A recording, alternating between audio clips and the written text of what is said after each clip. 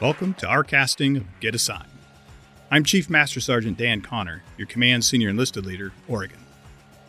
This podcast is an effort to provide our Oregon National Guard service members with a sign from me in the Adjutant General's office before you step into the metaphoric batter's box. I plan to discuss with you the pressing issues that are upon our enlisted service, as well as my leadership perspective. I'll also conduct some interviews with our great citizen soldiers and airmen to help gain insight and share best practices. So turn up your listening device and join me for what I hope is an educational and valuable few minutes.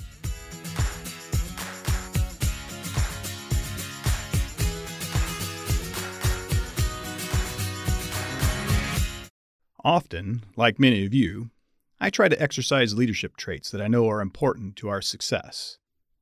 I look for techniques that might help emphasize these traits and make them more effective. I think approachability is an important trait. So what can I do to demonstrate my approachability? The open door policy is a technique that's widely used by leaders. The intentions are noble.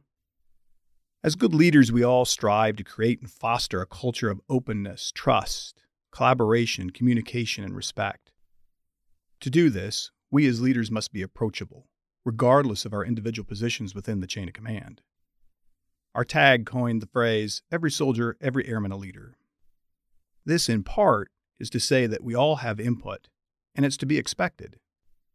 To ensure we are displaying and taking action to create and foster this environment, we could use the open door policy. But this policy needs to be used with caution and balance. An open door policy can create the opposite desired culture. Subordinates who overuse the privilege may become overly dependent on management to make decisions and solve problems. And this severely limits opportunities for these individuals to develop on their own. This could also create an optic of favoritism.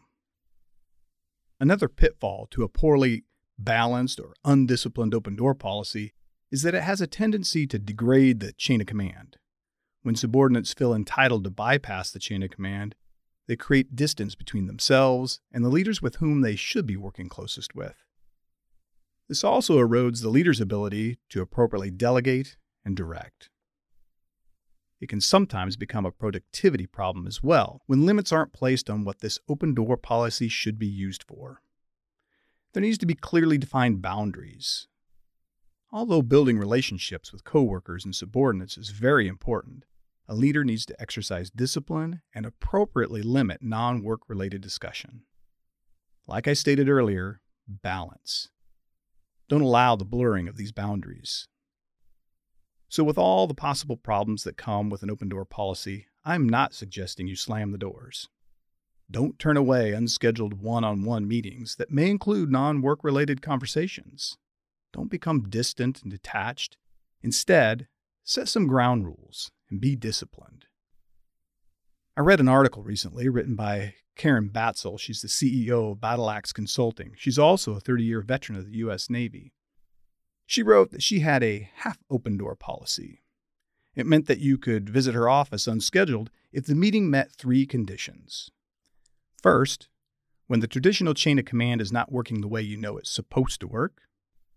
Second, when you think something is unsafe, illegal, or in her words, un-American is going on. And lastly, you understand the consequences of misusing or trivializing the privilege. Whatever conditions or limits you choose to set, remember the goal is to demonstrate approachability without degrading production, development, or the value of our chain of command. As good followers and subordinates, we also have a responsibility to the success of an open door policy. We all need to be very aware of the pitfalls and be respectful of any conditions or limits. Bottom line here is that if you choose to have an open door policy, do it with balance. Be disciplined and create limits. If you choose to use an open door policy, do it appropriately and with respect. And with that, I'll close the book on this episode of Get Assigned.